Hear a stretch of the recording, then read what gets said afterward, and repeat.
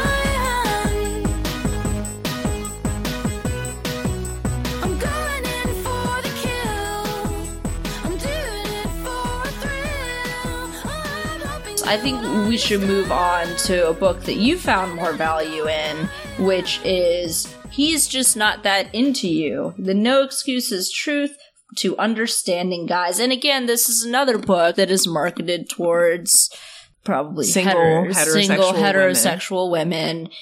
All right, so we're going to dive into this book, which was really popular. I remember hearing about this a while back, called He's Just Not That Into You. And why would he be? Because you're a fat-ass bitch, right? God. No, I'm just kidding. According to I'm coming off reading the rules, which was like, don't eat that cookie. He's Just Not That Into You was a very popular book, I guess, in the early 2000s. It was written by somebody who worked on the show Sex and the City. And a lot of it's kind of like a Q&A style book about like, hey, I'm dating this guy. Can you give me advice about like decoding his behavior? And usually, like, spoiler, if you have to decode his behavior, he's just not that into you. And so it goes through a lot of examples and introductions and stuff. And it basically says, if you have to keep making excuses for a man, you really should just move on. Like, if somebody's really into you, they are going to make it clear that they want to spend time with you, and nothing is going to stop them from being with you, from, you know, returning your calls, from being the first one to call you, from having sex with you, from committing to you, and blah, blah, blah, blah, blah. And I think a lot of the advice in this book can be gender neutral, too. It's geared towards heterosexual single women. But I found a lot of the advice, I kind of skimmed over some of these things. I found it to be fairly, fair for anyone that you would be interested in. So, I agree. That was one of my first thoughts as I read this book, was that, just flip the gender or take it out, just say they're just not into you. Like, a lot of this behavior applies to all genders of people. If they're really just not that, nobody wants to hurt somebody's feelings, especially someone that they like a little bit, enough to care about hurting their feelings, but not enough to spend the rest of their life with or anything, right? Nobody wants to hurt that person's feelings or directly say, yeah, I'm just kind of like meh on you. I'm not really that into you. You're kind of like my second or third choice, but not really my first choice.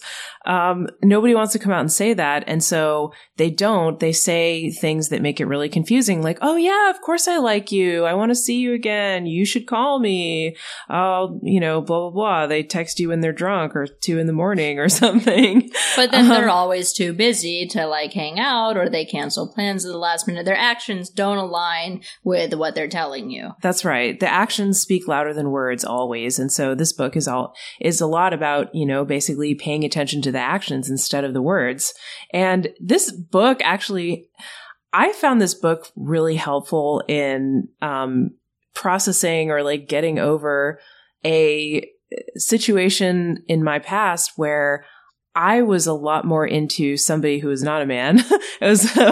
She was a woman, and then she was into me.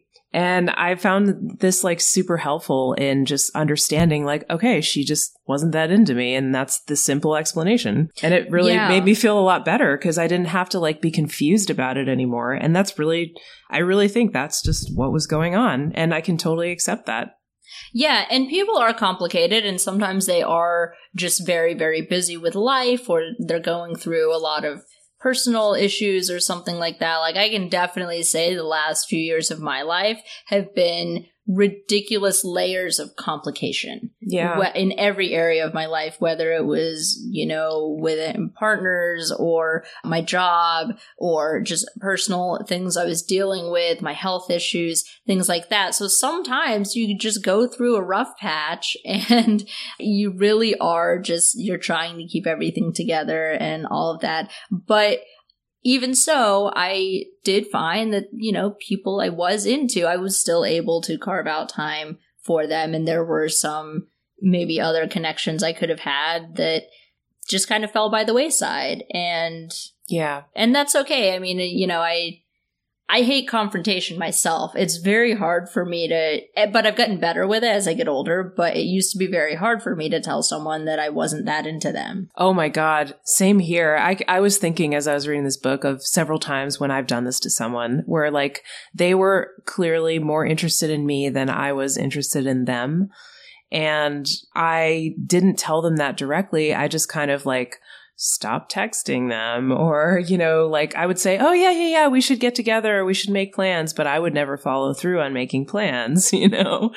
And look, we know like everybody's busy more than ever now more than ever. People are super busy with their jobs, and a lot of people do have complicated situations, but often they don't last forever, and they don't keep you apart from a person that you really genuinely want to see and want to spend time with. Like you said, MK, like if you really like someone, you will carve out time to talk to them and see them. Yeah. So let's kind of go through I really like this section. So it's written, what I like about this book is it's written by two people. Both were writers on Sex and the City, and it kind of gives two slightly different perspectives on things, which I kind of like. But I love this section that says, "You were all dating the same guy." And I believe this is by Greg. And he goes, "Hey, I know that guy you're dating." Yeah, I do. He's that guy that's so tired from work, so stressed about the project he's working on. He's just been through an awful breakup and it's really hitting him hard. His parents' divorce has scarred him and he has trust issues.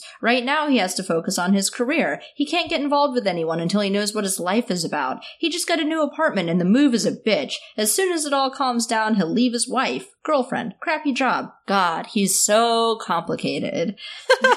He is a man made up entirely of your excuses. And this is the real kicker. Your excuses. I mean, he may have these excuses, but a lot of times, because we do want to assume the best of people, we'll make up excuses for people. I've done this before. Totally. It's good to check myself on it. I know. Ever since I read this, now when I notice somebody making an excuse for somebody else, I'll say it. No, you're making an excuse for them. Will. I've said it to you. I love it. It's so great because I can come up with so many excuses. I'm a very imaginative person when it comes to excuses. Mm-hmm. So I can continue making excuses forever. We all want to be optimistic, especially when it comes to people that we like. You know, we want to believe that they have the best intentions and give them the benefit of the doubt, but you actually have to approach dating with a lot more cynical and skeptical perspective.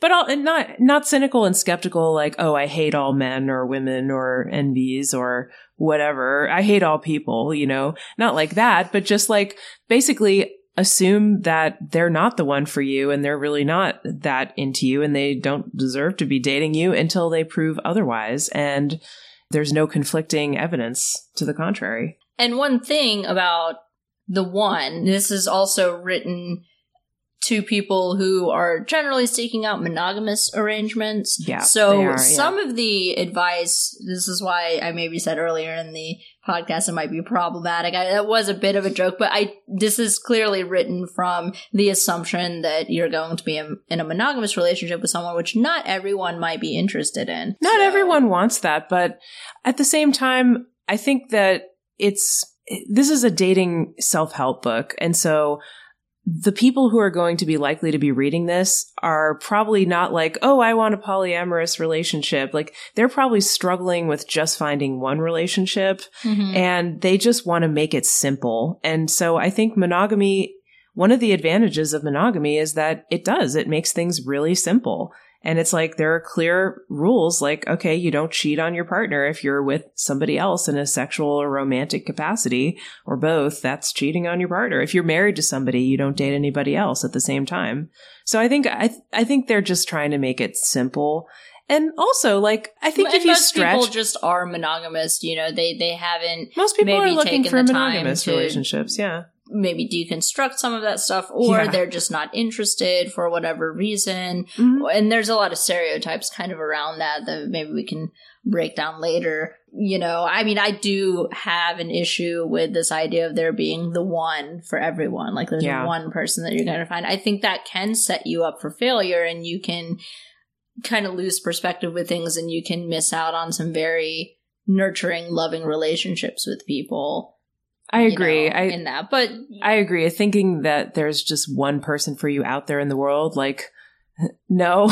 I think there's potentially many compatible people that you could have a relationship with.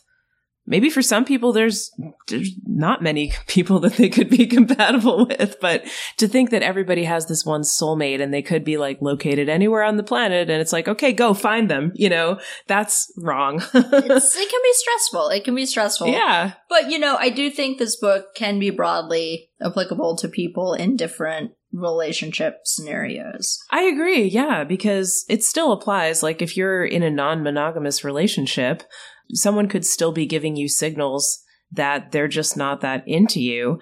Someone could be asking for a non-monogamous relationship because they're not that into you, and they don't want to tell you directly.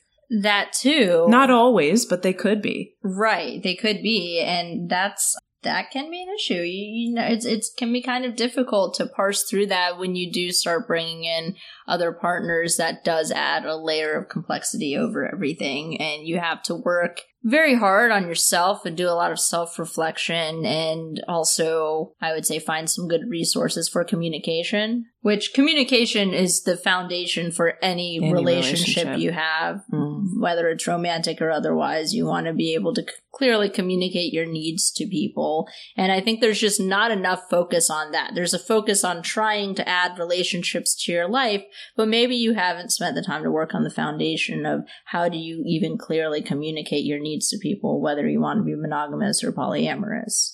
Absolutely. Another thing that constantly comes up for me when I think about non-monogamous relationships is this. There's a saying in polyamorous people have that's something like, you know, love is an ocean, not a bathtub, right? Like, love is unlimited. Your heart has infinite capacity to love many people. You know, there's not like, it's not a zero, love isn't a zero-sum game, essentially. But time is limited, right? Love may be infinite. That might be true, but time is finite. And you only have so much of it, and you can only make so much of it. And so I do think there's also something to be said with balancing those two things. Like, you might potentially love or be compatible with a lot of people, but you only have so many hours in the day and so much energy to spend on relationships. And maybe some of that energy has to go towards your job, or towards like healing from your own traumas, or towards other things in your life, or your children, or like other things in your life. And so how much time do you actually have to devote to relationships that is going to create the depth in that relationship that you really want to have is a question that I've always struggled with, you know? Mm-hmm. Yeah. Yeah. And I think, you know, I don't want to speak for you, but I think we're both close to around the same with how we identify. We're bisexual, polyamorous people. You wouldn't use polyamory to describe. Well, I don't know what to call myself. I embrace the bisexual label, yes, and I called myself polyamorous for years. And I've spent a lot of time reading about it and thinking about it, by the way, but it doesn't feel completely right to me. Like, literally the only reason I would consider myself polyamorous is because I'm bisexual. And there's just always something about, like, whenever I have a partner, you know, there's something missing from that other gender expression that I can't get in one person. And I don't know. I've never wanted to seek out more than, well, I don't want to talk about this too much, but basically, I don't think more than 2 partners would ever be something that will work for me. Mm-hmm. I kind of just want like one of each, you know? Yeah. Well, and I mean, I say bisexual, really, I'm more accurately pansexual because I find myself attracted to people of any gender. Mm-hmm. I think a lot of people tend to have a type. You know, no matter who they're kind of attracted to, maybe they kind of have a type. And I haven't been able to zero in on a type for myself. And this has kind of been my experience throughout much of my life, as I find myself attracted to a very broad range of people who've had very different experiences. So, and I'm still learning a lot. I'm learning a lot about myself. And I guess... yeah, when it comes to dating and stuff like that, and I haven't really actively dated much in my life.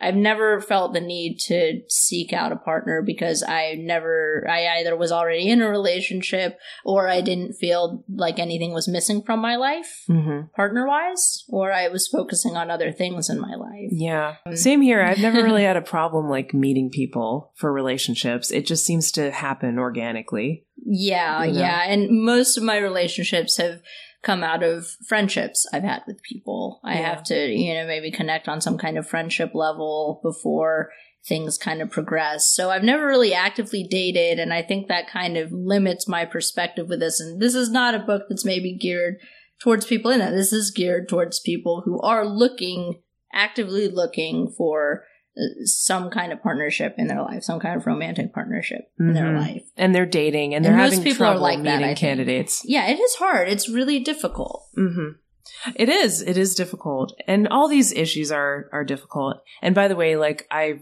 totally recognize more than 2 genders. Just want to make that clear. I don't call myself pansexual because I tend to be more attracted to like the extremes of masculinity and femininity. So there's kind of, it's closer to 2 genders. I wouldn't rule out somebody who didn't describe themselves as masculine or feminine or wasn't super one or the other, but I don't know. I just think bisexual is simpler, and it does. People understand what it means, and I feel like it does describe me better than pansexual. And there's so much baggage and stuff with bisexual as a term too, like even everybody coming hates out bisexuals. you definitely get the short end of the stick being a bisexual because you have straight people and queer people kind of skeptical of you in a lot of ways. And thankfully, I think this is getting better over time, but it's still a bit of an issue. And you also have this kind of invisibility in a lot of places too. That's not, I wouldn't say is necessarily beneficial to you. Definitely. Yeah. People think it's a privilege to be passing for straight, but if it actually like erases who you really are, it's not a privilege, you know? Right. For example, and this is, again, I mean, I am speaking from a fairly privileged position. I have had queer friends, and I love the term queer to describe myself. Yeah, I like queer too. Gender-wise or sexuality-wise, I think queer is a really good catch-all term. So it's not very specific, but it's good. Well, exactly, which I'm fine with. Like, it is kind of like an umbrella term for things. Internally, I've kind of always known I was a queer person, gender-wise or sexuality-wise. And I've had friends who identified as gay or lesbian who've gone through really horrible things as far as like coming out to their parents. Mm-hmm. And so their experience in coming out is fraught with a lot of violence or sometimes disappointment or a lot of emotional turmoil. And or being outed before they were ready. Yeah. Maybe, you know.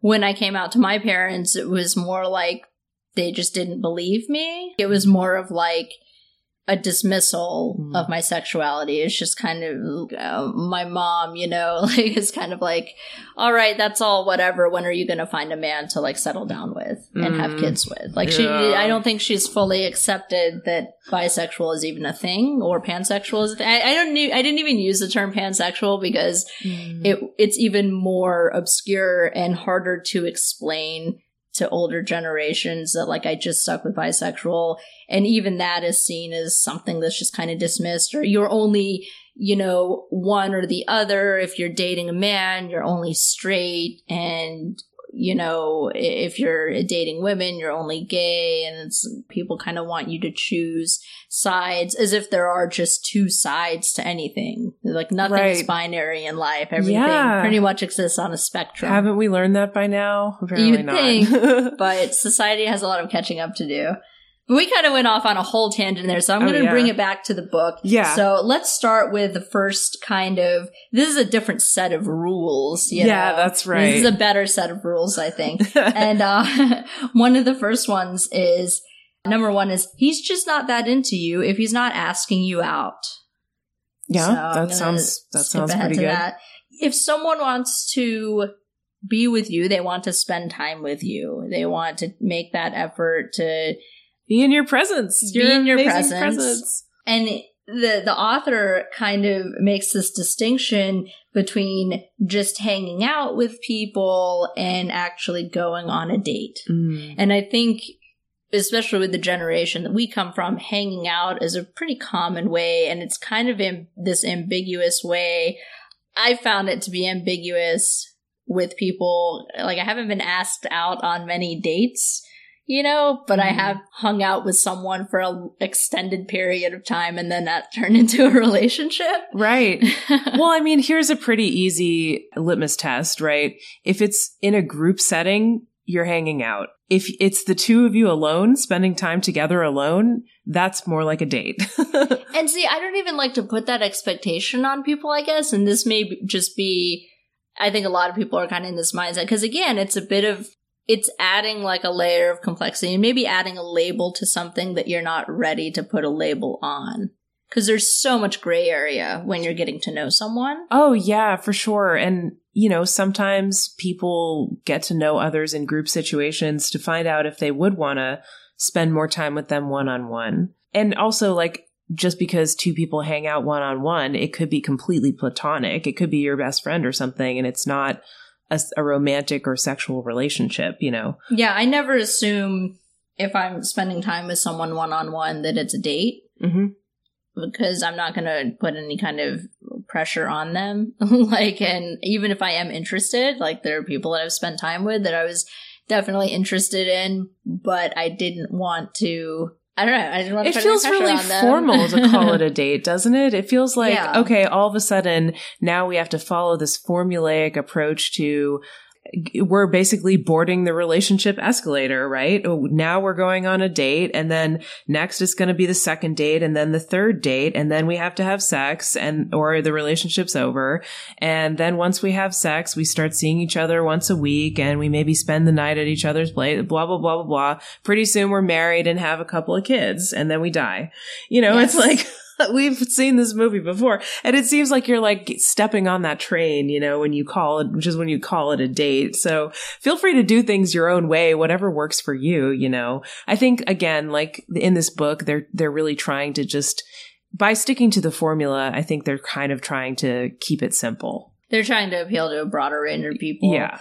Because you used a term, relationship escalator, that is, polyamory is already a niche thing. That's like a solo polyamory term, which is like even more niche, which, like, of course, I would find the nichest thing you can possibly be and like practice. You found out about the relationship escalator and told I was me like, about it. Oh my God, it blew my mind. It's a blog post and a book. And who came up with it originally? Do you know? Aggie Says is her name. She goes by Aggie Says. It's not her real name, but she is a writer and blogger, and she's done podcasts and stuff too.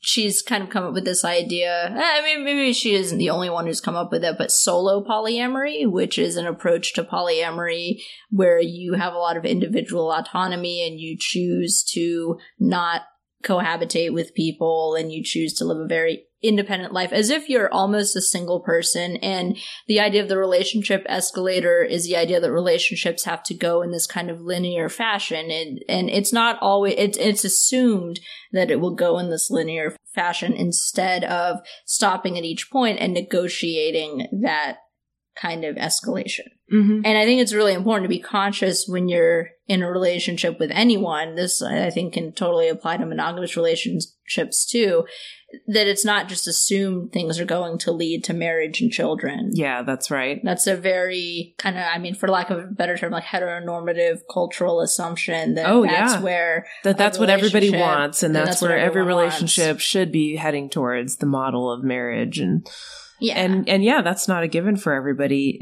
Those who have actually taken the time to think about it, or maybe you just felt like that you didn't quite fit the mold, like it seemed like everyone around you is getting married, coupling off and getting married. And you just thought, well, do I really want to do that? Or maybe I just don't want a relationship. Well, maybe you do still want some kind of relationships, but you just want to have them more on your own terms. And you don't want to necessarily follow that formula that everybody else seems to be following. Mm-hmm. And that's okay. So if you're at all interested in those ideas, definitely recommend reading at least the blog, and if not, the whole book about the relationship escalator. Mm-hmm. Yeah, it's called Stepping Off the Relationship Escalator. I found it really useful, and it talks about a lot of different relationship configurations too, not just solo polyamory. It draws in a lot of feedback from a lot of people who practice different forms of polyamory or non-monogamy, consensual non-monogamy. And I found it really useful. I'll put a link in the show notes because I think it's just a really invaluable resource for consciously approaching any relationship you're in. Mm-hmm. But yeah, so kind of going back to this point, and the way this book is formatted, it's formatted in letters. So someone is writing to these writers saying, hey, I have this specific situation, and can you tell me, is this decode this guy's behavior? Decode this guy's behavior. And the gist of it is like, there's not much to decode. Right. If someone's not making the effort to, after hanging out for so long, if they're not making the effort to spend more like intimate time with you and kind of navigating that, and it is an escalation. It is, mm-hmm. whether it's conscious or not, maybe there is an escalation of behavior. If someone is really into you, mm-hmm. they're going to carve out time for you. Yeah, absolutely. And if you're just making excuses for them, perhaps you're in denial about how much they actually like you. Yeah. And so this letter writer is talking about, this is a very ambiguous situation. This is a writer named Jody, and they go, I'm so disappointed. I have this friend I've known platonically for about 10 years. He lives in a different city, and recently he was in town for work, so we met for dinner. All of a sudden, it felt like we were on a date. He was completely flirting with me. He even said to me as he was checking me out, so, what, you're working with the whole model thing now? And she goes, that's flirting, right? We both agreed that we should get together again soon. Well, Greg, I'm disappointed because it's been 2 weeks and he hasn't called me. Can I call him? He might be nervous about turning the friendship into romance. Can't I give him a nudge now? Isn't that what friends are for? So you can hear her already formulating the excuses. Yep. And he gives a really good response. Dear friendly girl, 2 weeks is 2 weeks, except when it's 10 years and 2 weeks. That's how long ago he decided whether or not he could date a model or a girl who looks like one. Can you be a pal and give him a nudge? Nudge away, friendster, but watch how fast that nudge doesn't get a return phone call. And if your dinner date did feel different to him, it's been 2 weeks and he's had time to think about it and decide that he's just not that into you. Here's the truth. Guys don't mind messing up a friendship if it could lead to sex, whether it be a fuck buddy situation or a meaningful romance. Go find someone that lives in your zip code who will be rocked to the core by your deep conversation and model looks. And he goes on to say, after this, I hate to tell you, but the whole I don't want to ruin the friendship excuse is a racket. It works so well because it seems so wise. Sex could mess up a friendship. Unfortunately, in the entire history of mankind, that excuse has never ever been used by someone who actually means it. Yeah, that's right. I think that is so often bullshit. I mean, I have believed that before. Like, I have had friendships where there was some degree of sexual attraction there, and I had some apprehension, but eventually you do kind of stop caring. You know, if you are actually really into someone, it's going to progress to a kind of physical level, unless you're asexual or something like that. That's different. I don't want to. Or unless the attraction is one-sided as well. Or unless the attraction is one-sided. Yeah. Not every relationship, romantic relationship has to have sex, but most people are not asexual, and sex could and often does kind of mess up a friendship, but if you really like the person, be friends with someone you've had sex with. Totally. And if you really like the person, it's not going to stop you. If you like each other, it's not going to stop you. Like, you might talk about fears that it might mess up the friendship, and you might express that, but you're still going to go ahead and have sex if you really like each other that much and decide it's worth risking screwing up the friendship. Let's see. Let's move on to another section. Because he's going through different excuses right now. These are all excuses for he's not that into you if he's not asking you out. But there's other chapters like he's not that into you if he's not having sex with you. That's one that could be problematic, right? Well, if you're asexual, if you're asexual, yeah. Like, well, do you want to jump ahead to that one instead, or do you want to? So we're going to jump ahead to. Since we were just talking about the subject, it's chapter 4. He's just not that into you if he's not having sex with you. Which this is one of those things. It may apply to a large percentage of people, but maybe not everyone. Mm-hmm. And he's saying, and this is a problematic thing. He's saying, when men like you, they want to touch you always. And that's building in a lot of gendered assumptions about men. Definitely. That they always have to want sex. sex. And we covered an article, I believe it was in Sex and Science Hour, about men who had admitted that they had unwanted sex. And it's actually a pretty large percentage of men who have had unwanted sex. Mm-hmm. And there are gendered assumptions built into that, but there's also that they don't want to turn someone down. They don't want to hurt their feelings, stuff like that. So this is a chapter that I don't necessarily agree with. I don't like thinking of men as always being driven by their sexual desire. I agree. I thought it was a little bit problematic, honestly, because of that, because it may not be true for everybody. However, this book is assuming that the people reading it are looking for a sexual relationship. It's assuming that it's being read by single women who want a relationship where there is sex. And if the person that they're considering being in a relationship with is not also interested in sex, or if there's a big sexual mismatch, that is going to be a problem. Right. You want to gauge that based on the individual person that you're with. I mean, if you're both not asexual and you do have that kind of sexual desire, you want to be matched with someone who probably has maybe the same level of sexual desire, because you're gonna run into a lot of problems if you're mismatched in that area. Well, tons. But the problem is that often our sex drives for any gender fluctuate over the course of our life because of health issues, because of age, because of hormones, because of life circumstances. So they can ebb and flow. And someone that you at one time were very well matched with in terms of your desire for sex, that can turn into a mismatch quickly if your desire levels go in opposite directions. And so I guess if you can rule out, basically, like, I don't think you can rule out that someone's not that into you if their sexual desire maybe shifts a little bit. Again, look at their actions and what they're doing, but it doesn't always have to be about sex. A romantic relationship, while it usually is sexual, it doesn't always have to be based on that foundation. Mm-hmm. But if you're looking for a sexual relationship and you make that clear and you're not getting it, or it was one way, basically, if you've never gotten your sexual needs met, maybe that's not the best person for you to be in a relationship with. Mm-hmm. Yeah, it's something that takes a lot of effort, and reflection.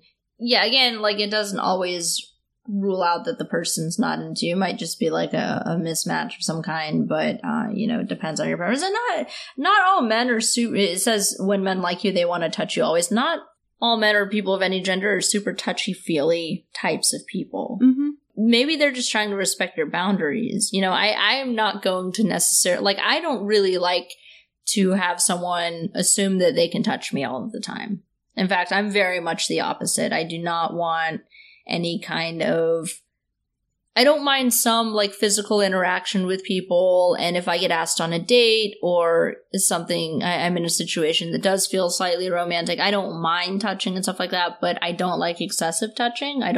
He says something later on, if a man isn't trying to undress you, he's not that into you. He has a hard time keeping his paws off of you. And honestly, that would make me very uncomfortable if someone couldn't keep their paws off me. Right. What are they doing? What are they doing with those paws? I fall on that kind of side of that spectrum of, it takes a while for me to kind of get comfortable with physical closeness and touching and stuff like that. And like, I like cuddling and like, I like physical touching, but not immediately. And if someone comes on too strong in that kind of area, it's a big turnoff for me. And it makes me really uncomfortable. Yeah. So, well, I guess the key with both of these sections, or with this section, is like, if you want to be touched by the person you're in a relationship with, if you want them to have sex or want to have sex with you, if you want those things and you're not getting them, perhaps it's not a good fit.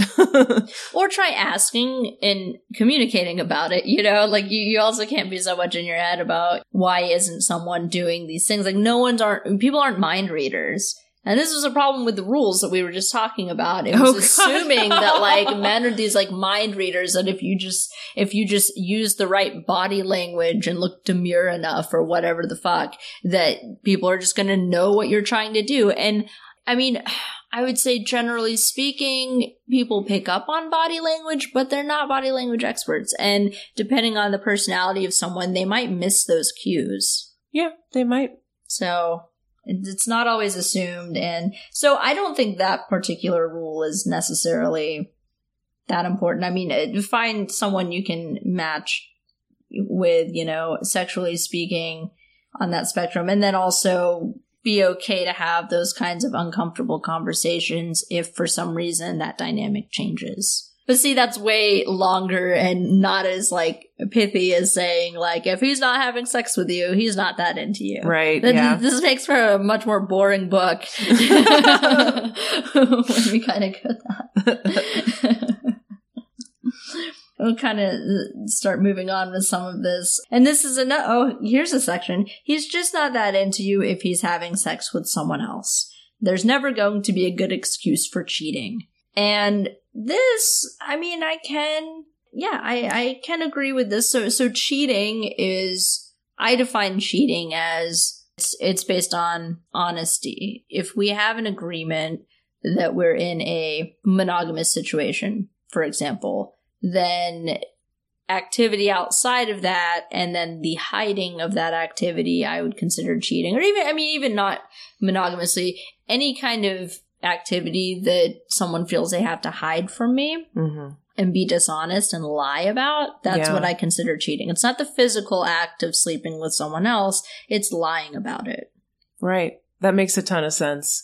And yeah, sexual relationships with other people are just one example of that. And it's a very common example. Yeah. That's one of the biggest criticisms of monogamy that a lot of people make, is that people have such a hard time staying sexually monogamous in long-term relationships. And that's evidenced by high divorce rates, high rates of cheating. So why don't we all just be honest and put it all out on the table? Yes, we're sometimes attracted to other people besides our partner, and maybe that's all right. Maybe we should talk about it instead of trying to hide it and trying to pretend it doesn't happen. And maybe we should even act on it because maybe it could even enhance our existing relationships or whatever. Yeah, and like discuss it with your partner if those feelings are coming up. Again, like communication should be the bedrock. Like sometimes you're going to catch feels for someone else.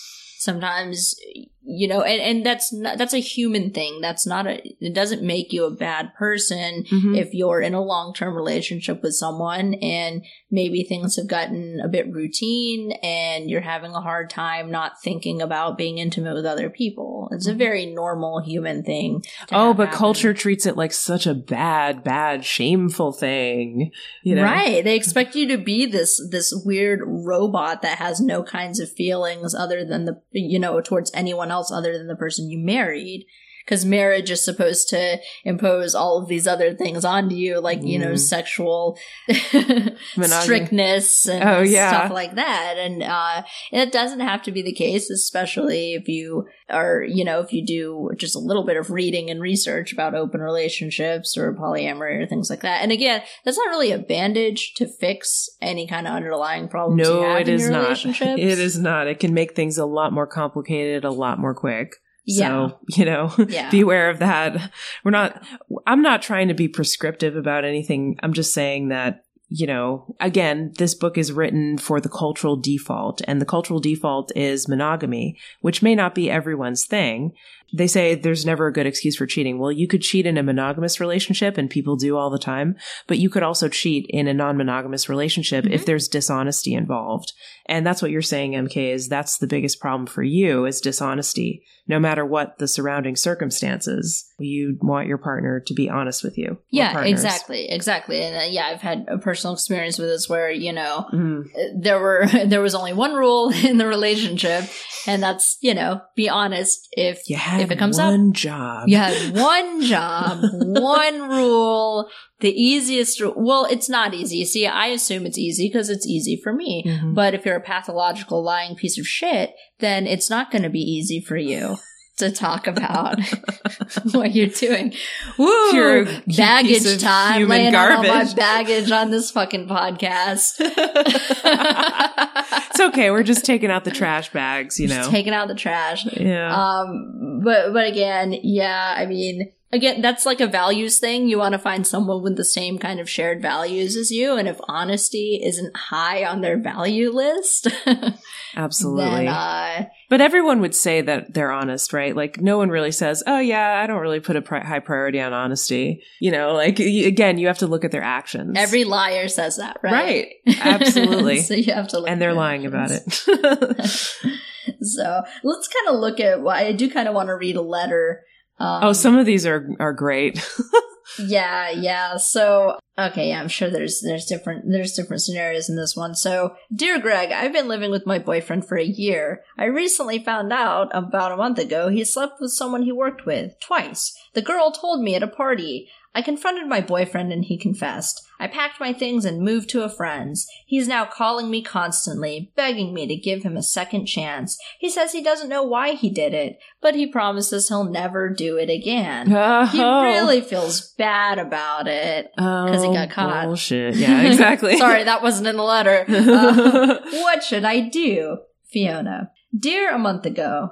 Let's see. He slept with someone else while he was living with you, and you only found out because the girl told you about it. Sounds like a winner. When's the wedding? Seriously, let's talk about that special month in your home. In that month, he had sex with someone else twice, came back, and slept in the same bed with you. He was actively hiding his secret from you every time he looked into your eyes. And let's remember, this gentleman didn't confess by his own volition. Skanky the homewrecker did it for him, and— Ooh, Skanky the homewrecker! That's fucking rude. I mean, at least she told her. She told her. The thing is, and I never blame the person who basically was the cheatee. Right. Basically. I never blame that person in these situations because very often they're being lied to and manipulated. Exactly. They don't he could have know. told Skanky McHomewrecker that he was single. And then she found out later that was a lie. Yeah. He could have told Skanky McHomewrecker that he had an open relationship. See, that's a fairly common thing, too. It's so common. I can't count how many times. And this is why open relationships get such a bad rap. You have so many cheaters who are using it as a way to manipulate people. Right. So, yeah. Oh, my wife and I have an open relationship. I've started asking people when married men tell me, oh yeah, I'm married, but my wife and I have an open relationship. When they tell that to me, now I say, oh, cool. Can I, talk to your wife about that? Give her a call right now. Let's give her a call. And I'm really curious to hear more about that because I'm interested in open relationships. So I'd love to hear her perspective on it. They run away real fast after that. Right. Yeah. That's my rule too. If someone trots that line out, it's like, okay, why don't we text or call her right now? Yeah. I want to ask her a question about this. Because it's important for me. Because the last thing that I want to do, despite, identifying as some version of relationship anarchist or polyamorous or whatever. I don't want to mess up a relationship. I have no interest. I have no need for that complication in my life, and I don't want to complicate other people's lives and hurt them in that kind of way. It's one of just I'm so completely repulsed by that kind of behavior, and it's just not in my value system to do to other people. So Absolutely. I'm a lot more cautious with, like, you know, when people tell me that line now or whatever, it's not okay. A friend of mine says it's bad karma to sleep with somebody who's in a relationship with somebody else. And I mean, I kind of agree with that. Maybe I wouldn't put it in exactly those terms, but I agree. That's not karma. It's just logical consequences of what's going to eventually happen. Right. Because even if they then enter a relationship with you after cheating on someone else with you, who's to say that they won't just cheat on you in the future? Then you just switch places with their previous girlfriend or wife, and now you're the one who could get cheated on because they did it once. So cheating only gets easier over time. It does. It tends to be a pattern. When people are like, oh, well, once a cheater, always a cheater. Mm-hmm. I do tend to kind of agree with that. Mm-hmm. I do tend to think that, I mean, cheating has a lot of causes. Mm-hmm. You know, maybe the causes of it are somewhat complex.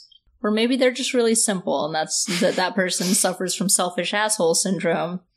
That's right. Diagnosed. Instead of other, like, syndromes. Maybe they're just an asshole who likes to take what they can get when they think they can get it. And get away with it when it's expedient, and only feels bad if they get caught. Yeah, exactly. Exactly. I cheated on somebody once, but I was under 20 years old. It was a high school relationship, and I cheated clearly because I wanted to get out of the relationship, but I didn't feel comfortable breaking up with my boyfriend. So I cheated on him as a way to get out of the relationship.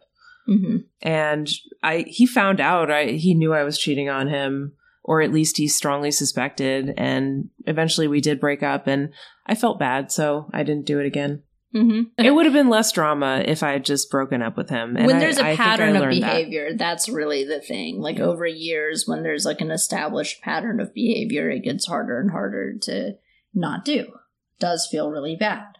So let's see. The next letter is... Dear Greg, I've been dating a guy for about 2 years, and I thought things were going really well. After he came home from a family visit, he told me he slept with someone he met at a bar. I was devastated and asked him why he did it. He told me I'd put on some weight, and therefore he wasn't attracted to me anymore. Oh. I'm confused. He's right. I have put on about 20 pounds. Should I break up with him or start going to the gym? Oh my God. And, like, this is... I mean, he was honest. It sounds like a...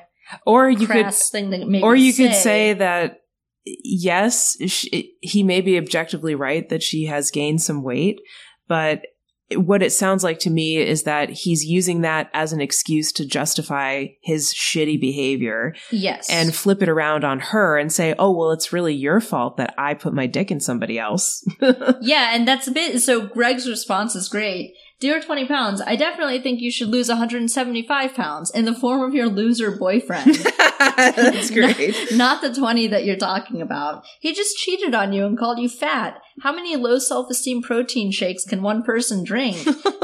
Yeah. God, using your weight as an excuse for his cheating is not only mean, but simply not valid. If he has a problem with anything in your relationship, he is supposed to talk to you about it, not put his penis in a strange vagina about it. And by the way, how's he going to react if you ever get pregnant or grow older and get a few wrinkles or wear a color he doesn't like? Get rid of this loser, or I'm coming to your house to get rid of him for you. I like that. Yeah. I definitely think you should lose 175 pounds in the form of your asshole boyfriend. Exactly. Yeah, again, communication. You know, if you're struggling with certain things, talk about it. Find the tools to talk about it. If you can't, I mean, no one naturally has these skills. You know, no one's naturally born a good communicator. It takes a lot of effort.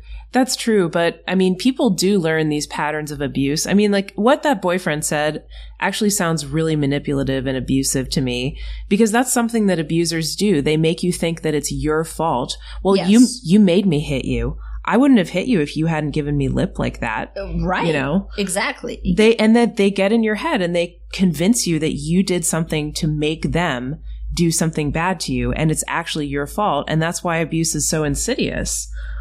I think, this is just the tip of the iceberg. Like, she's glad to get rid of this guy because he would just keep escalating that behavior, I think. Yeah, like what Greg said was great. It's like, well, what happens if you get pregnant or when you get older? Right. It was really my fault that he hit me. I burned his dinner after all. Yeah. So pretty soon you're making those kinds of excuses. Yeah. We can go through more letters, but I think the gist of this is all, God, these are shitty. Oh, there's so many shitty stories of cheating asshole husbands and men. Like, basically, the thing is, when it comes to cheating, it is not your fault for being cheated on. It's never your fault. Cheating has to do with the person who's doing the cheating. Whatever kind of issues they have, whatever kind of shit they're going through, it is never your fault. You're never to blame. And it's not a valid excuse. Right. And as far as whether or not they're that into you, cheating is you a don't way want an to abuser. Express. You don't want an abuser who's that into you. Yeah, well, and cheating is a way. That is probably the most obvious way to express that someone's not into you. Yeah. Because they can't even be honest with you. Mm-hmm. And if they can't even be honest with you, they don't care enough to make that effort. They don't care enough to put in the work to build a solid relationship with you. So don't waste your time. Maybe if you get some therapy or something, I don't know, I can't speak for everyone. Maybe some of this stuff can be rehabilitated or whatever, but your time is very short and very valuable. Yeah. So don't waste it on people who aren't going to have the same standards for behavior as you are. Mm-hmm. Moving on. Let's see. What's the next rule? Ooh, he's just not that into you if he only wants to see you when he's drunk. Oh. Or on other drugs, I would add. Well, that one, the first thing I thought of, yes, I can totally think of heterosexual relationships where, somebody only texts you at 2 a.m. when they're totally shit-faced, and they don't really make it a priority to contact you when they're sober, or maybe they never are sober.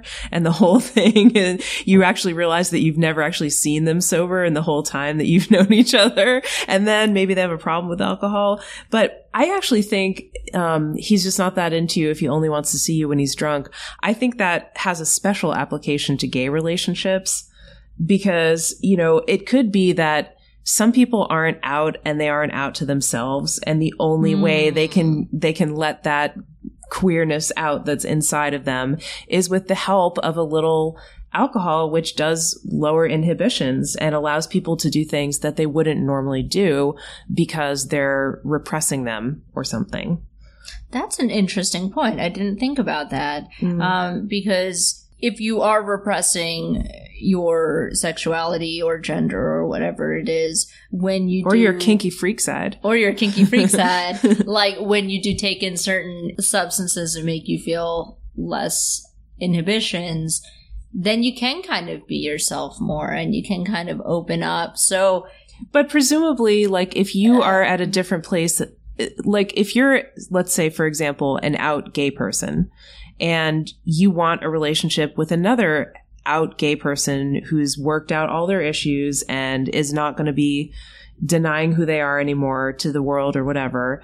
If you want somebody who's also out of the closet, but yet you meet somebody and the only time they act gay is when they're drunk and they're ashamed to be seen with you in public and they don't want to introduce you to their family and stuff, then that could be a big problem.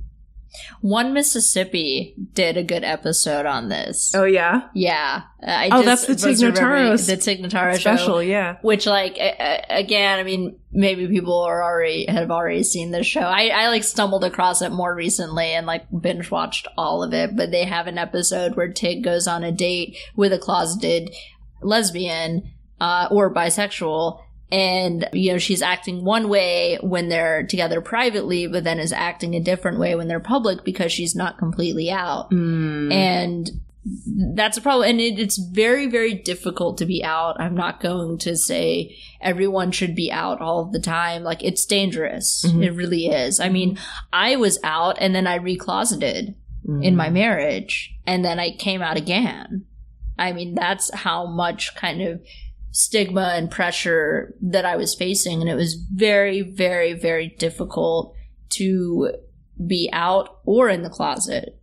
You catch different levels of shit no matter what you're doing. Yeah. And ultimately, you just have to do what's going to give you the best sense of security and safety. Totally. You know, I would never There can be a rock in the closet and a hard place out just outside the door, you know? Yeah. It is a difficult thing. However, if you're clearly, you know, so out, you know, and you're beyond that point in your life where you can even consider going back in the closet or whatever, and you're looking for a partner who's the same, who wouldn't mind, you know, like you want to meet each other's families and social circles and friends and blah, blah, blah. And moreover, you want a partner who accepts that queerness about themselves. You know, sometimes the biggest problem is that the person isn't out to themselves, you know, right, and that they don't even accept that they are actually gay or bi or queer or trans or whatever. That can create a lot of problems because sometimes they will seek those gay relationships or those queer relationships, but really they won't claim that identity in any other way. And it's very confusing for the gay person. It's like, okay, well, what am I? You know, like for the person who's actually out, who they seek out as a partner. Often people who are closeted, like kind of to themselves or are not sure or are questioning their sexuality will seek out somebody who is highly visible and out as a partner because that person is like a beacon. It's like, oh, okay, this is what my life could be like if I went down that path and actually came out. Let's see what it's like over there, you know? And so those types of relationships can happen. And sometimes the person who is out is really wary about them because they might not want to be that person's training wheels. You know, they might not want to coach them through the whole coming out process, or they might want somebody who's more sure of themselves that they actually are queer and they're willing to claim that identity and own it and live their life accordingly.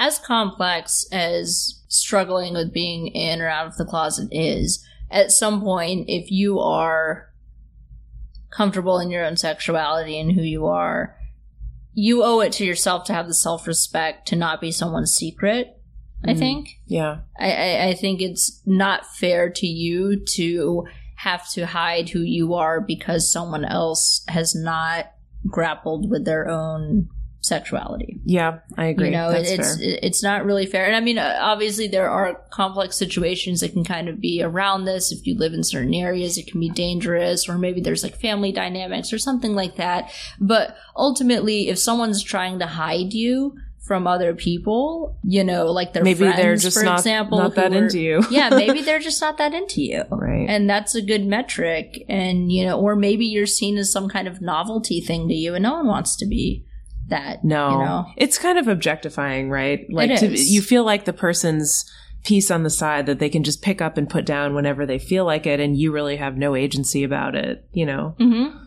And when it comes to substances, so let's we'll redirect it back to maybe heterosexual interactions. You know, if someone's only into you when they're on certain substances, yes, there's something to be said for lowering your inhibitions and being able to feel more free about expressing your feelings in those settings and circumstances. But if that's the only time they're reaching out to you, that's a huge red flag. Yeah, exactly. They're not able. How repressed are they in their regular life?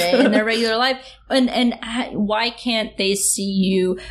I mean, I love partying, don't get me wrong. I mean, I believe that substances can greatly enhance my life. I'm a huge fan of a variety of substances, and I like to have a good time and all of that. But ultimately, when it comes down to someone that I'm really into, I need to be able to enjoy them when I'm not partying. You know, I like to be around them when I'm sober and clear-minded, and, you know, I need to have that same equal level almost of affection and desire to be around someone. And if you can't be around someone when you're not on drugs, that's a bad sign. Definitely. It really is. You're not thinking You don't want clearly. someone who becomes a completely different person when they have certain substances, and you don't want to have to rely on them doing those substances to become the person you want to date. Exactly, because you're never going to have an honest representation of that person if you're only seeing them when they're on certain substances. Mm-hmm. Whether it's alcohol or anything else. Now, you're probably the first one who is willing to recognize this. Alcoholics can be really tricky. They are very good at lying. They're very good at functioning often and making it not very obvious that they actually have a big problem with drinking. Addicts in general, I would say. Yep. I think it all falls under similar umbrella of actions and consequences and the lying and stuff like that. Yeah, absolutely. But they get very good at keeping up a facade and making sure nobody points out or notices that it's actually a much bigger problem than they're willing to let on. So one thing that Greg suggests is that get like a paper calendar, and if you have somebody who you think if you're dating someone and you think they might have a problem with alcohol, put a little clown face on the calendar every time you see them. And then color in the clown's nose every time they're drunk or on some other kind of drugs during the time. And if you then look back at the month and you see that every time you see that clown, his nose is red, there might be a problem there. Right. I mean, drugs are fun. They're a lot of fun. But ultimately, you don't want to be with someone who's always impaired because they're not really their true selves. As uninhibited as you can be when on certain substances and as real as someone can feel when they're on certain substances, like, oh, this is the full expression of my real self.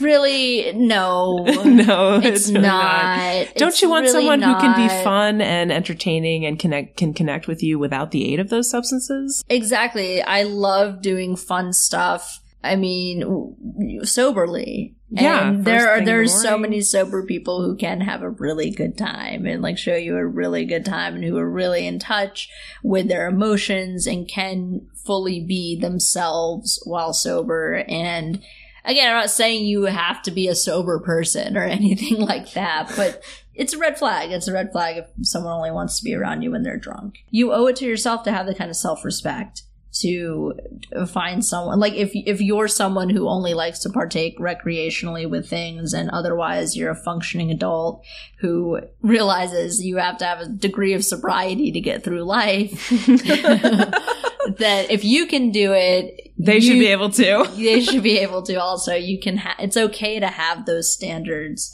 for yourself and other people. So, this might be a good one to read, the pot lawyer. Oh, okay. So here's an example of the letter. Dear Greg, my boyfriend is a lawyer and happens to smoke pot every night. When he does, he acts and talks just like he does when he's sober. I guess it's weird that he's always high and I'm not, but it doesn't seem to be an issue with us. My friends think it's weird that I'm dating a pothead, but it's not like he's really acting like a pothead, so what does it matter? I can't imagine how this has anything to do with how into me he is or not, right? This is like relatable as fuck. Yeah. You've been in a relationship like this? I mean, like, I've been the pothead. And were you doing it because you weren't that into the person you were living with? No, I just really liked pot. Okay, so you were just you were really into the pot. We were both just really into smoking pot. But no, to be fair, later on, as the relationship did start deteriorating, I did use it as a bit of a crutch to escape some bad shit that was going on. I would say that, I mean, anyone listening to this podcast, it should be fairly obvious that I'm a bit of a cannabis enthusiast. I don't really hide that because I don't really think of it as a drug. I think of it as a plant. I think of it as mostly medicine. I use it medicinally. Yeah, but it can be abused just like anything else can. So let's see what Greg has to say. Dear High Times. Wrong! Okay, Greg. Well, hear Greg him out. says, I'll hear him out. Wrong. Let's take a quick health ed class on what pot does to the brain. Smoking pot makes your brain work slower and makes you less in tune with your surroundings and more introverted. Greg. These are different strains. Like, I take issue with this response. Science-based. Whatever. Okay. It dulls your senses and clouds and impairs your sense of reality. So he's always stoned when he's with you. That really means he likes you more when there's less of you. You're going out with someone who doesn't enjoy you at your full levels. That's tantamount to him liking you better when you're in the other room. That doesn't mean that he's not into you. It just means he likes his pot better than you. By the way, if he ever got arrested for pot, he would most likely lose his license because criminals are not allowed to be officers of the court. So at least you're in good company because he likes pot better than his job too. Yeah, I'm doing the jerk off motion throughout this whole response because yes, there are legal concerns with pot smoking. Mm-hmm. Especially when this was written. There was no state where it was totally legal. Everywhere it was always illegal. And yeah, for a person who is a lawyer, who knows, he could be a prosecutor or something. He could be prosecuting people for the same exact thing that he does every night. That would be shitty. It would be really super shitty. Yeah. Or he could be a criminal defense attorney or something like that, and he could be defending people who we don't know what kind of lawyer he was. Or he could be an immigration lawyer or something. I mean, if I was a lawyer, I'd have to smoke weed every night to deal with that. Yeah. I feel like most lawyers have some kind of coping mechanism in the form of some substance because so is there I see a lot of shit. I will say there is a difference between someone who has an addiction to weed and someone who needs it to kind of cope versus someone who maybe uses it recreationally or medicinally. And there's a lot, that's a whole spectrum of itself. I don't know. I mean, I just have my own personal experience to draw from with this stuff. I think in the relationship I was in where we were both potheads, yeah, maybe there were some aspects of using pot to not have to deal with certain problems because we were less confrontational and we maybe didn't want to talk about those problems as much. And it did kind of maybe become a bit of a crutch. And sometimes we would act differently than when we were totally sober. There is that aspect of it, but also as someone who, medicinally uses it and sometimes recreationally, I don't know that Do you think the mismatch between them is a problem? Because she never smokes weed and he smokes it every single night, literally. There might be a bit of a mismatch there. I can see your point. There might be a bit of a mismatch, but I mean, pot is something to me. I think when this book was written, people had a different way of thinking about it. I think they thought of it, and it can be abused and it can be a serious problem, but it is not as hard of a drug as I think Greg is kind of making it out to be in this response. I really don't think it warrants the same. If someone had to drink every single night, I was just going to say that. I would think that there was a more serious problem, or if someone had to do crack or heroin every night. That would be. Pretty sure you don't do crack at night because it's going to keep you up. Right. Well, there's degrees of severity, right? I mean, well, for me, I'm someone who is pretty much a complete high on life person. I don't smoke cannabis. I don't use any kind of. I don't even drink alcohol. I've really the only drug I use on a regular basis daily is caffeine. And it would be a problem for me to have a partner that I lived with who every time it was the nighttime, and if that was our time that we would spend together because we worked outside the home, it would be a problem for me if every time they were smoking weed, every night they were smoking weed and I wasn't. I would think that was a problem. Because I would think that they'd rather be, high than spend time with me sober. I mean, I guess I could see that. There could be a bit of a mismatch there. I think if it's, I think it becomes a problem if it starts impeding the development of the relationship and interfering with your career and your professionalism and things like that. I have seen cannabis use become very problematic for people to where it interferes with their lives and their relationships with people. And I think that's the gauge here. She doesn't say that he's acting any different. And I think that's kind of the key. I mean, if someone's high to the point where you can't have a conversation with them, then that's obviously a huge problem. If someone's high and you can't even tell, that might be less of a problem.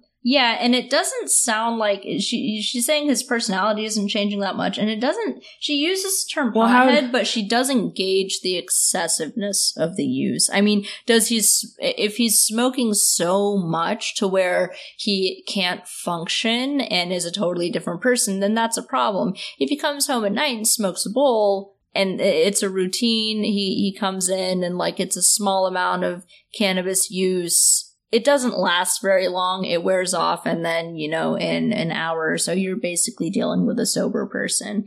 That's not a problem, I don't think. I think, especially if you're a lawyer, that's a pretty high-stress job. Cannabis, regardless of what Greg is saying, scientifically here, and like what he might be self-medicating something. He might be self-medicating something, and maybe he's having stress or pain or something like that. Again, more science has come out since this book was written that shows that cannabis use in certain forms can be very beneficial to you. Again, the problem is abusing something, not use of something, and how that affects the relationship and how he's treating you. Is he treating you differently when he's on substances? Then that's the real problem, I think. So, let's see. Speaking of cannabis, I got the munchies. You got the munchies. Well, we should probably wrap this up so we can get some food. Do you want to tackle? Let me look at the oh my God things again. Maybe we could just give our final thoughts about like these two books and about what would our advice be to single women. So I want to find maybe one more section to cover. What do you think? Okay, sure. So yeah, we're going to wrap this up because this is already a long one, and we're going to move on to the last section called He's Just Not That Into You If He's a Selfish Jerk, a Bully, or a Really Big Freak. And I may take issue with that last statement because not all freaks are bad folks. What do they mean by freak? What do they mean by freak? I guess we'll find out. I mean, jerk and bully, yes, I can get behind. I'm going to read just a portion of this intro and then I'll read the letter. He's got so much good in him. He really does. I just wish he wouldn't tell me to shut up all the time. Yeah, that's a problem. Try not to ignore it. I know he's got so many other great qualities. That's why you fell in love with him in the first place. I know you wouldn't fall in love with an asshole. But here's the trick. Forget about him and his good qualities. Even forget about his bad ones. Forget about all his excuses and what he promises. Ask yourself one question only. Is he making you happy? People are complicated. They are a mixed bag of lovable and dysfunctional qualities. That is a pretty good metric. I want this this letter's pretty good. They go, Dear Greg, my boyfriend is selfish. He says he loves me and he does include me in his life. We are close to each other's families and he's a very good man in many ways. But we've been living together for 4 years and he never shares household responsibilities, doesn't put any effort into going on nice dates with me, doesn't make a big deal about my birthday, never brings me flowers, won't walk the dog, rarely compliments me, doesn't thank me when I make a nice dinner for him and his friends, isn't that affectionate, and doesn't want to go on nice vacations with me. We talk about it all the time, and he swears that he's trying to change, but his changes are pretty imperceptible. The question is, can he really love me as much as he says he does and be this much of a dick? Paula. Girl, you got a roommate. Yeah, exactly. Not a partner. A roommate who doesn't even walk the dog. A roommate who doesn't even clean up after himself. You right. have a child. Yeah, basically. A child, and you're his maid. And you're his maid. And then, I love Greg's response. Dear addicted. You've got to be kidding me. Take your letter, hold it up, and read it to yourself and a friend. If you can't figure out the answer, call the cops because someone's had their brains stolen. P.S. The answer to your question is no. People who are in love with each other generally try to be nice. Some even get a kick out of treating their mate well and trying to make their life better. He may think he loves you, and maybe he does, but he's really bad at it, and it's exactly the same result as if he was just not that into you. That's a good response. That is a really good response. Relationships take effort on both or all sides. Mm-hmm. And if someone's not pulling their weight, and again, complicated things happen. Sometimes you go through a rough patch, but 4 years is a long time. To not even walk the fucking dog. To not even walk the dog and put in any kind of effort. And if you're communicating your needs to someone and it becomes the same argument over and over and it goes on for years and years, that person's not going to change. They've gotten comfortable with taking you for granted and having you clean up after them like they're a little selfish child. And you deserve a partner, not a baby. I love it. I love your answer. Yeah. If you want kids, that's your thing. You can have kids. But your kid should not be your partner. Your kid shouldn't be grown-ass men. A permanent baby who will never grow up. Yeah. And I think that's a really good way to kind of wrap this up. You know, stop making excuses for people. If someone really wants to be with you, they're going to put in an effort. And, you know, it's our nature sometimes to be forgiving with people when they're going through a lot of shit. But ultimately, there's only so much shit you can go through before it becomes obvious that this is just like a personality trait of someone. And that's how they're going to be for most of their life. Sometimes people think that they have to hide the fact that they're a selfish asshole, and they try a lot harder in the beginning of a relationship. But once they feel that they've got you, like, trapped or invested in the relationship, they just stop trying completely and completely take you for granted. And you know, to circle back to the beginning of this segment, you know, that's something that I think is one of the arguments for polyamory that people make, is that people in monogamous relationships, it's easy to start taking each other for granted because you're kind of locked in and you're committed to it. And you don't have to work to keep the other person interested in you or to keep their affection because you've got them. You've got them legally bound if you're married. Yeah, right. So, I mean, I can certainly see that point. But at the same time, yes, relationships are an ongoing effort.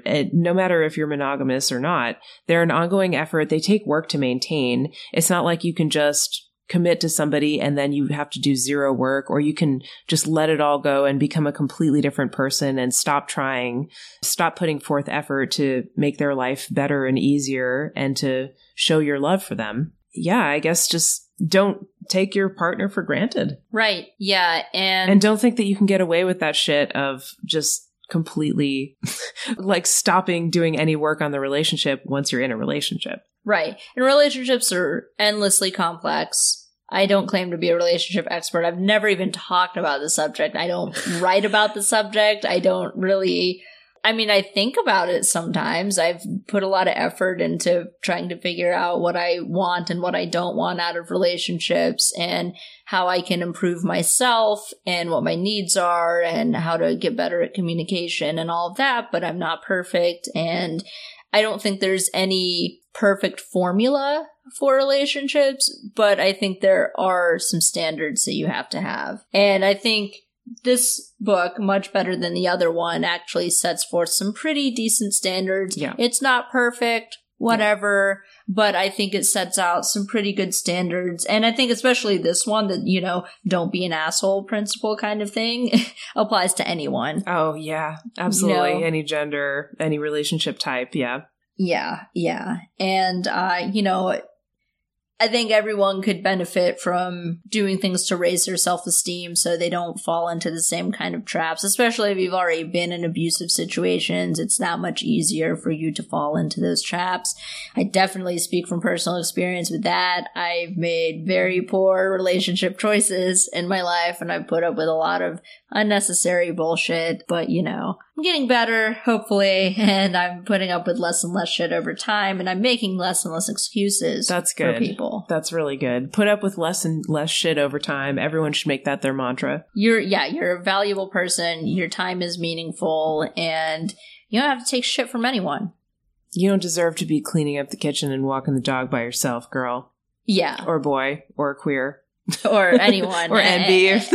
Anyone, like, yeah, hopefully everyone can kind of find that degree of self-respect that allows them to be healthy and not put up with bullshit from people and have clear boundaries and a better understanding of people's behavior if they're just not that into you. If your goal is to find someone, you know, you don't have to throw out your standards just because you really want to be with people. So I think that's a good way to kind of wrap the show up.